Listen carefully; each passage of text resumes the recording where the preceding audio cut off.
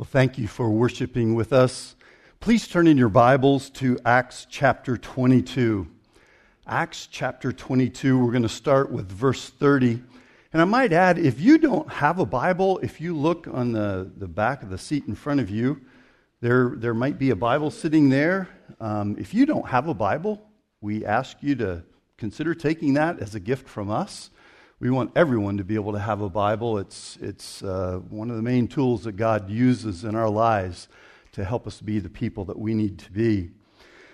This Acts 22:30 is the first verse in our passage today that quickly takes us into the first 11 verses of chapter 23. And when we read this passage in a moment, I would ask that you keep three words in mind and think about the implications of these three words as the passage unfolds. The three words are conflict, conscience, and comfort. If we're all honest, these three words are often a part of our daily lives. This past week, have you had any conflict? Have you had to deal with your conscience with regards to right and wrong, issues of right and wrong? Have you needed some comfort because there's some stress in your life? In this passage, we find the Apostle Paul living in all three of these categories. Here's what the passage says, starting in Acts chapter 22 and verse 30. But on the next day, desiring to know the real reason why he was being accused by the Jews, he unbound him and commanded the chief priests and all the council to meet, and he brought Paul down and set him before them. And looking intently at the council, Paul said, "Brothers, I have lived my life before God in all good conscience up to this day." And the high priest Ananias commanded those who stood by him to strike him in the mouth. Then Paul said to him, "God is going to strike you, you whitewashed wall. Are you sitting to judge me according to the law, and yet contrary to the law you order me to be struck?" Those who stood by said, "Would you revile God's high priest?" And Paul said, "I did not know, brothers, that he was the high priest. For it is written, 'You shall not speak evil of a ruler of your people.'" Now when Paul perceived that one part was Sadducees and the other Pharisees, he cried out in the council, "Brothers, I am a Pharisee, a son of Pharisees. It is with respect to the hope of the resurrection of the dead that I am on trial." And when he had said this, a dissension arose between the Pharisees and the Sadducees, and the assembly was divided. For the Sadducees say there is no resurrection, nor angel, nor spirit, but the Pharisees acknowledge all of them. Then a great clamor arose, and some of the scribes of the Pharisees' party stood up and contended sharply. "We find nothing wrong in this man. What if a spirit or an angel spoke to him?" And when the dissension became violent, the tribune, afraid that Paul would be torn to pieces by them, commanded the soldiers to go down and take him away from among them by force and bring him into the barracks. The following night, the Lord stood by him and said, "Take courage, for as you have testified to the facts about me in Jerusalem, so you must testify also of me in Rome." Now, through the past weeks, we have been learning about the Apostle Paul and his efforts to share his faith and introduce people to the resurrected Jesus Christ. In this passage, we find Paul under arrest from the Roman government and is speaking to the Jewish council called the Sanhedrin. The Sanhedrin was composed of 71 members. This included the high priest, a vice chief justice, and 69 general members. Only chief priests, elders, and scribes were eligible to sit on this council.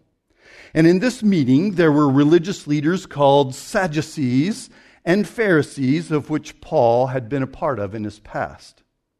As we look at this story, I count at least 5 different conflicts that engulf the Apostle Paul. Let's look at them. Can you identify with Paul about some days having multiple conflicts and stress that comes with each of them? And have you ever noticed that during times of conflict there are more temptations and opportunities for bad decisions and problems to cascade into even more conflict? Well, what's the first conflict? It was with the Jews for preaching the gospel. One of Paul's greatest purposes in life was to help people to see that Jesus Christ was sent from God and personal faith in him was required to be right with God. He was compelled to look for opportunities to talk with people about their soul and God's remedy for their sin problem. This did not sit well with many Jews. And even today, there are those who do not believe that there was anything special about Jesus Christ regarding forgiveness and eternity. They believe this to their detriment. The second conflict was with the Roman government for creating conflict with the Jews. Now, it's never fun to be at odds with the government, is it? But Paul found himself in this position.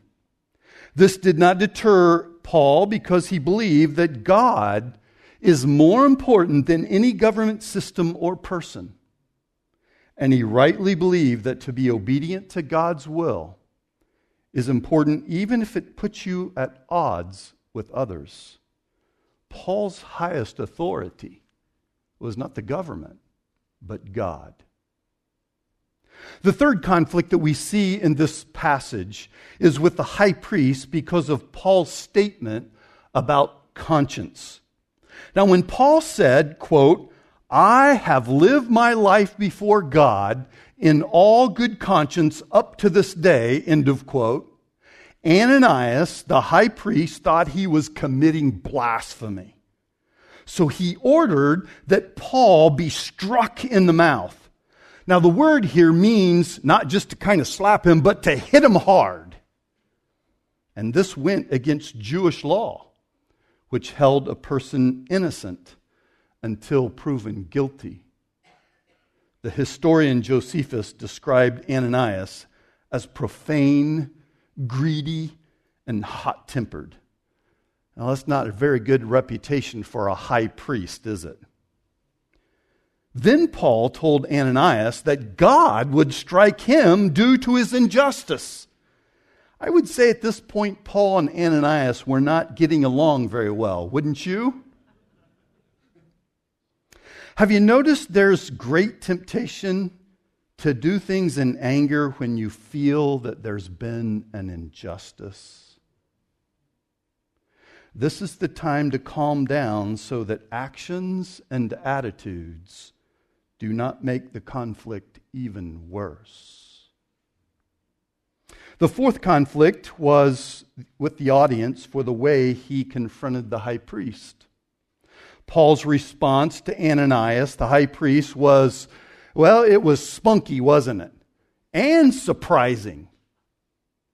Paul was saying he looked good on the outside, but on the inside, he was full of decay and corruption. He was a whitewashed wall. The audience then accused Paul of reviling the high priest. Now, immediately, Paul called in his mind, he recalled Exodus 22:28, where God taught his people to, quote, to not curse a ruler of your people. Once Paul recognized that Ananias was the high priest, he admitted that he had spoken wrongly to him. What we say and how we say it are both important, aren't they? Here we learn also something important about whom God allows to be an authority over us. While it is not wrong to disagree with an authority, we need to be careful not to insult them. It goes to how we tend to treat those in authority, knowing that God has allowed that person to have that position. The fifth conflict is with the Sadducees regarding the resurrection. The final conflict of the story begins with Paul making a statement about how he believed in the resurrection, and it brought him to be falsely accused of doing wrong. Paul used the topic of the resurrection very strategically. It is the focal point of Christianity. And he wrote a long treatise about it in 1 Corinthians chapter 15. One of his main concepts was that if the resurrection was not real, then the Christian faith is empty and it's worthless. Paul made the main thing in his ministry. That is, Christianity is not valid unless there's a resurrected Savior.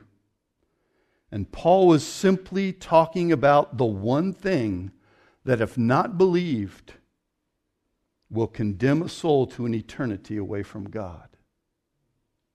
Perhaps his conscience, Paul's conscience, would not allow him to neglect an opportunity to get people talking about the resurrection, perhaps Jesus.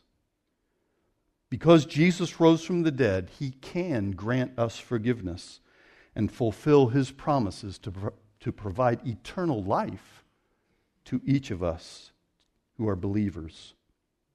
Why did this cause a conflict? Well, the Pharisees believed in a future resurrection, where the Sadducees did not. It was a great point of contention between the two groups. And once Paul mentioned the resurrection, he immediately gained the approval of one group and the contentious ire of another part, causing a riot to break out.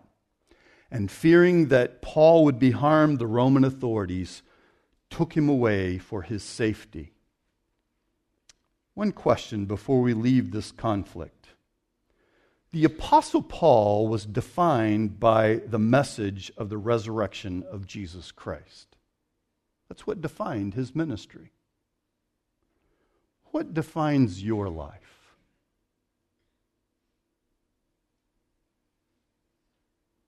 What defines your life? Now, there could be many good answers to that question, couldn't there? But may I offer one? Are you known as a disciple of Jesus Christ? What is a disciple of Jesus Christ? It's a believer who lovingly follows Christ and intentionally helps others follow him. You will want that identity when you stand before God and give an account of your life.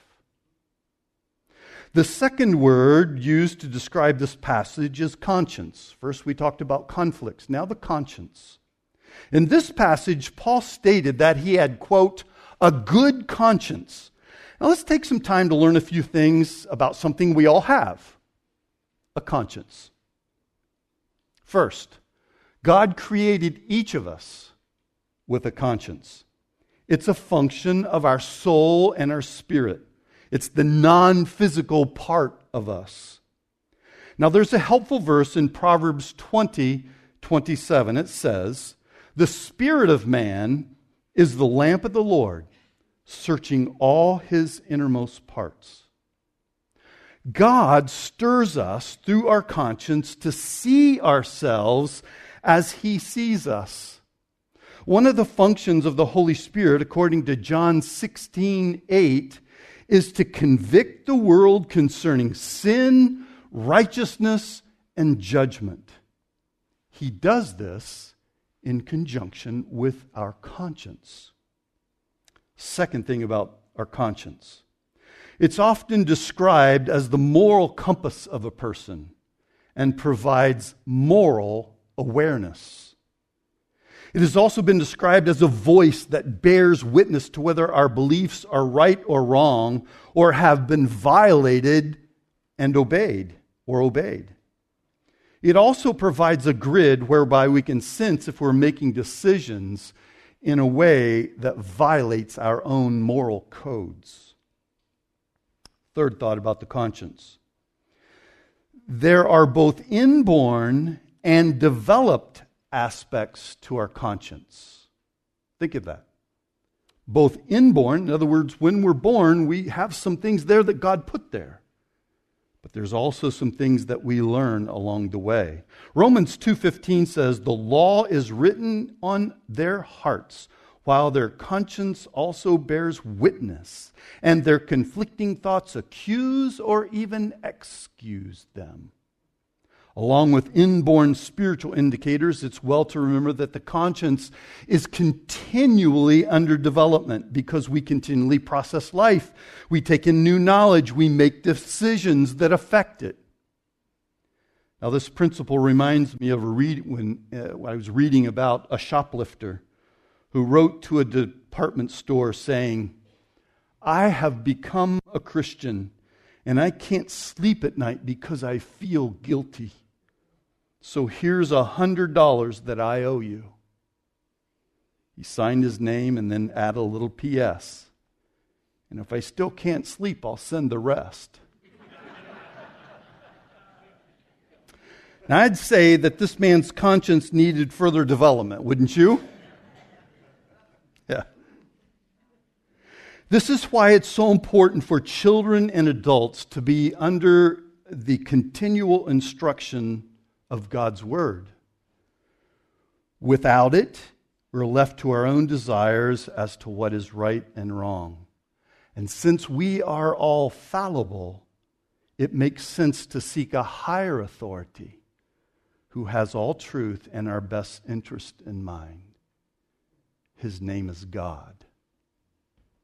And He has revealed His way and His will, His ways and will, through the Bible. Fourth thing about the conscience. Since it's under constant development, it's not always accurate as to defining good moral behavior. Do you remember what the Apostle Paul did before he became a Christian? He persecuted Christians, didn't he? Yet he did this in ignorance. He thought he was being a good servant of God by seeking to abolish and demolish Christianity. Yet in our passage today, he said he had a good conscience during that time. Once he met Christ, a new aspect was added to his conscience about the truth of Christianity. And what was morally right and wrong was then adjusted in his life.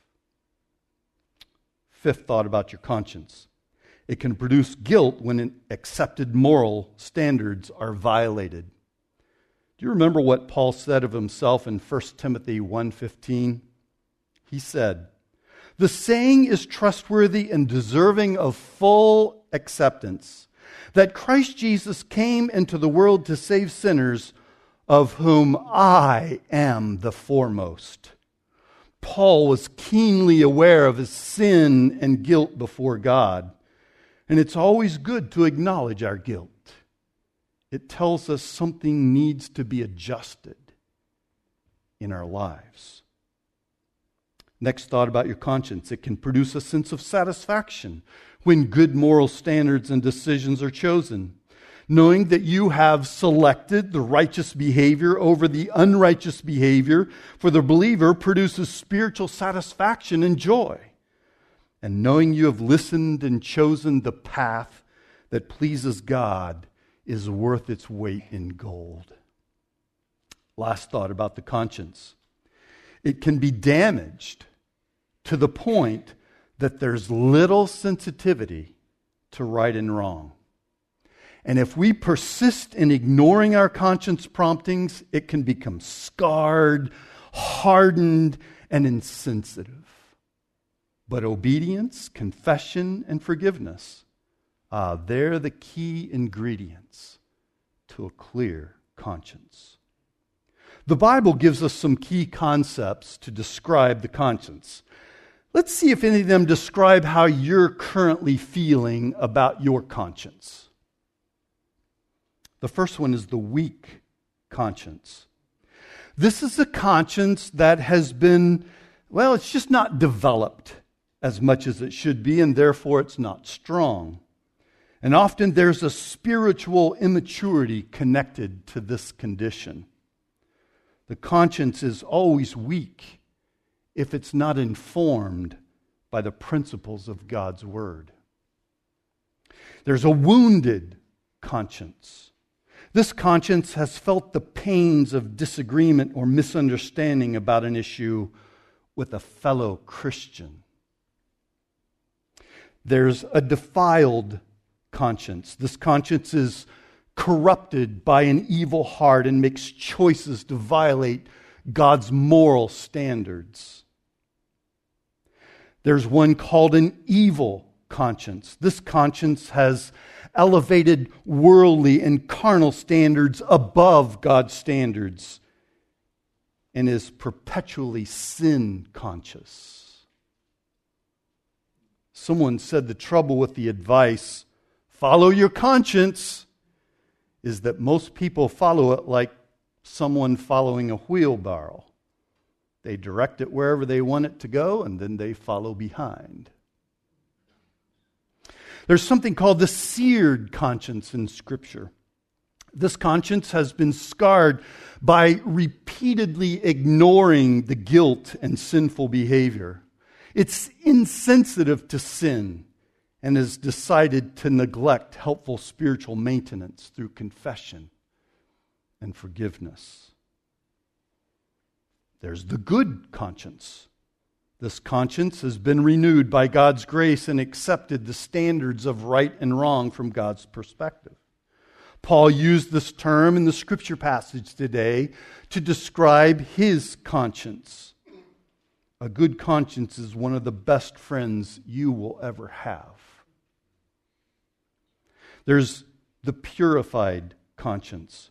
This conscience recognizes the function of guilt is to confess and make things right with God and man. It has experienced the forgiveness of God and enjoys a righteous standing before Him. And then there's the clear conscience. This is the term that we use whenever we often describe our conscience and a spiritually healthy one. Paul used this term to describe how he wants his conscience to be.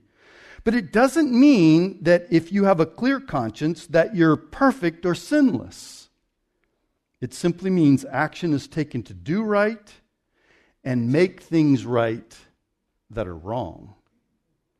He said in Acts 24:16, "So I always take pains to have a clear," and that word means a blameless conscience toward both God and man. This means there's no offense that stands as a barrier to a good relationship with someone. Now, most likely, we've all experienced these conscience types.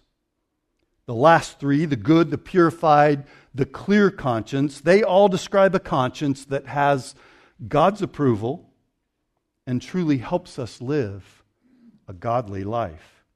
So let's go back to the story now. If the Apostle Paul sought to live by a good or a clear conscience, can we see the links to that decision in this passage? Yes. I see at least 5 of them in this narrative. The first one. It helped him to live according to God's Word. Living by God's Word creates the basis for our beliefs and our behaviors. Whatever God said about life through the Scriptures was what He accepted as truth. And there is no greater roadmap for life than God's Word and keeping a clear conscience by obeying it. We are constantly tempted, you and I are both constantly tempted, to accept standards for life that are not congruent with God's Word. When we do, we become blind to truth and place ourselves in hostility to God's will and ways. And the result is confusion, guilt, and pain. Life is neither fulfilling nor rewarding because we are working in opposition to God. The second evidence, it helped him to courageously fulfill God's purposes for his life. God made each of us on purpose, and doing what He wants us to do with life is vital to a clear conscience. Third evidence, it helped him apologize when he had violated one of God's standards. Now, none of us are perfect. Yet through forgiveness, we can live with a clear conscience. There's no better way to have a clear conscience than to accept the forgiveness of God that He offers us through Christ. The fourth evidence, it caused him to be more concerned about how God will judge him as opposed to men. Proverbs 29:25 reminds us that the fear of man lays a snare, but whoever trusts in the Lord is safe. It's so easy to get caught up in seeking the approval of man above God. If this becomes a reality, then all kinds of bad decisions are made. And these decisions will always end in disappointment, bondage, disaster, and a defiled conscience. Fifth evidence. It helped him to not always interpret trials as evidence that he was doing something wrong. Now, I want to say that again to let it sink in. It helped him to not always interpret trials as evidence he was doing something wrong. During conflict and trials, often the question arises, is God trying to punish me for something? If God brings some moral failure or disobedience to mind, then yes, He wants us to confess that and forsake it. But sometimes you can do right and still have difficulty, trials, and suffering. Just ask Jesus. So we've seen conflict, conscience. Now the third thought, comfort. I can only guess how Paul felt as he assessed the events of the last 24 hours in his life.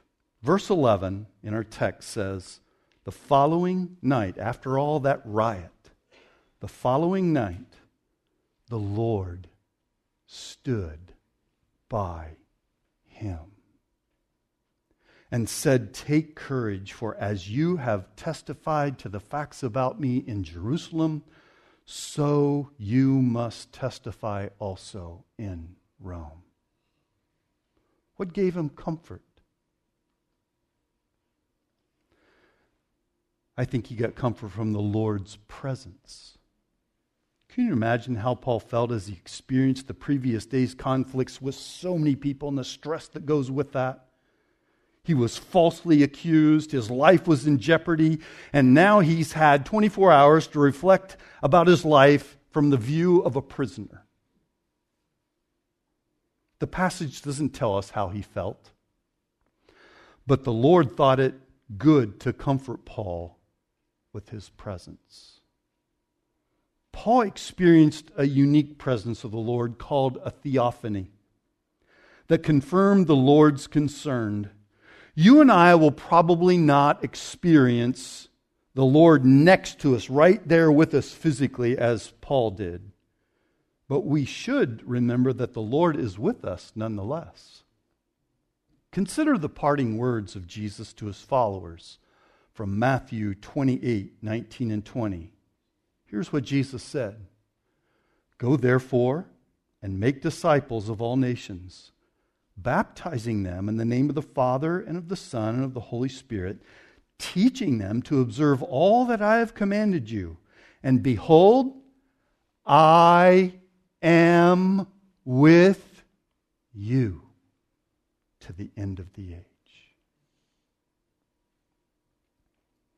The second reason I think he had comfort is because he was fulfilling the Lord's purpose in his life.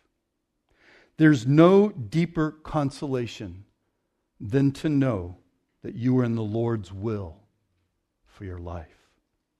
It calms the seas of turmoil. It helps to see the value of life's efforts. Having the Lord's approval gives comfort and creates courage during turmoil. Listen to a well-known verse that the Apostle Paul himself wrote in Romans 8:28. And we know that for those who love God, all things work together for good, for those who are called according to His purpose. These are words of comfort. So if we could sum up this story in the book of Acts in one sentence, it might look something like this. In the turmoil of life, a clear conscience creates the basis for spiritual courage and comfort. In the turmoil of life, and we all have it, don't we?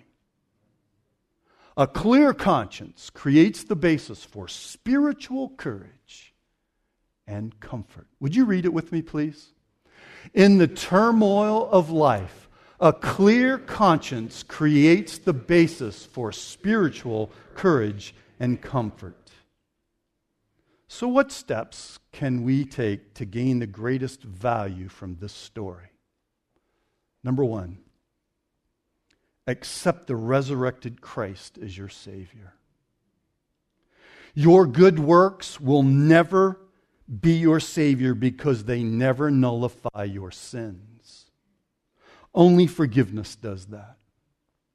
Jesus paid the penalty for your sin and lives to give you forgiveness.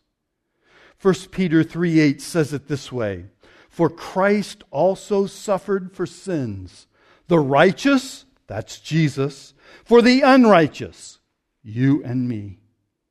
Why? That He might bring us to God, being put to death in the flesh, but made alive in the Spirit.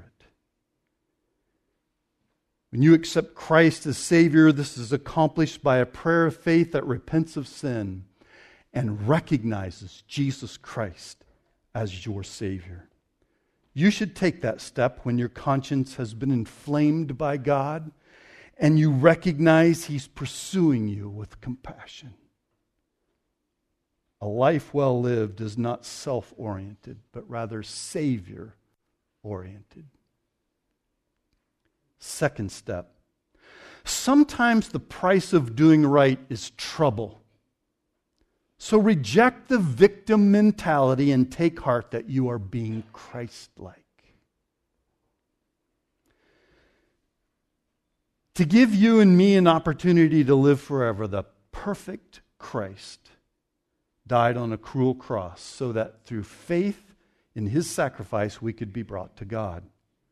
Because He did that for us, we can make it through times of injustice and trials because He is there to help us, having experienced that same cruelty and injustice. Are you struggling with a victim mentality right now? There's been true injustice in your life. Third, do not ignore guilt.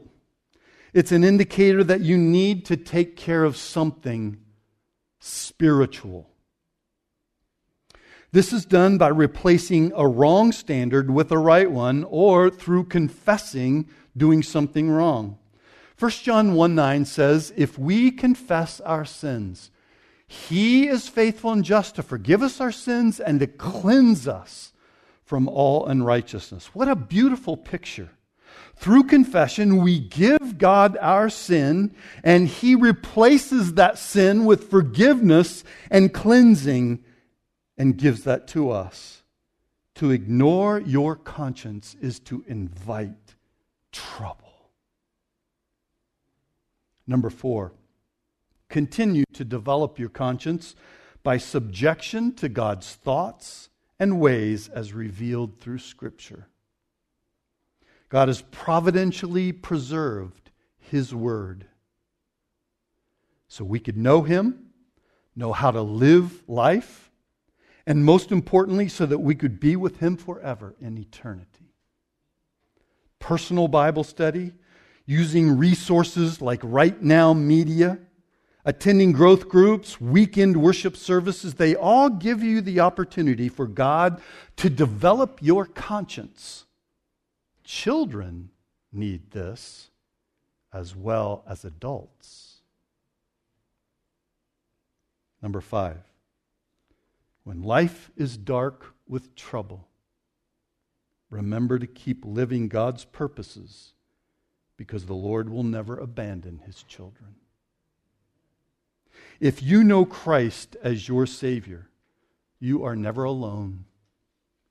Meet the Lord in Scripture, meditation, and prayer.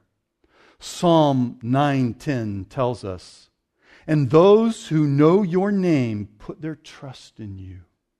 For you, O Lord, have not forsaken those who seek you."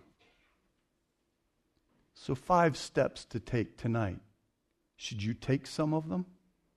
Accept Christ, the resurrected Christ, as your Savior. Reject the victim mentality and take heart that you are being like Christ. Don't ignore guilt. Take care of it. Continue to develop your conscience by subjection to God's Word. And remember that He will never abandon you. In the turmoil of life, a clear conscience creates the basis for spiritual courage and comfort. Will you say it with me again?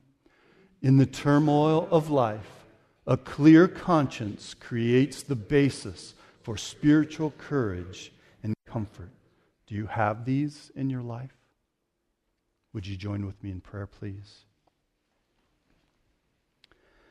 Our Heavenly Father, as we look at this story in the book of Acts about the Apostle Paul, I don't know how all of us feel about that, but I stand in admiration of the man. He was willing, through being the person you want him to be and living by your standards, to have a clear conscience and to face all kinds of difficulty because he had that. Lord, I want to be like that. And I want to take care of business, God, when you, through your Holy Spirit, nudge me that I've done something wrong. And God, thank you for confession and forgiveness. But Lord, you are only able to forgive us if we have first put our faith in Jesus Christ. And God, I pray for anyone in this auditorium here tonight or watching us on live stream, that if they don't know Christ as their Savior, that right now they would understand that Jesus Christ came and died for them. And they will look at their sin and the guilt that they're feeling because they have violated your laws and your standards, God, and they would ask Jesus Christ to come into their life by faith, turning from their sin and accepting Him as their Savior. And God, thank you that when we do that, you give us forgiveness. You make us right with you. We stand in a position of justification. You look at us just as if we'd never sinned. But Lord, there are some people here that your Holy Spirit has pricked their conscience and they need to take care of something. Perhaps a sin, a violation of your word, or they recognize that they have violated their own conscience in the sense that they've gone against what they truly believe is true. Lord, may they confess it to you, accept your forgiveness, and then be determined to live a life with a clear conscience, so that when the turmoils of life come, and they will for all of us, we face them with courage and the comfort of knowing that you are there. Bless us, Lord, as we do that together as a church family. And it's in Christ's name we pray. Amen. God bless you. Go into this new week with a clear conscience.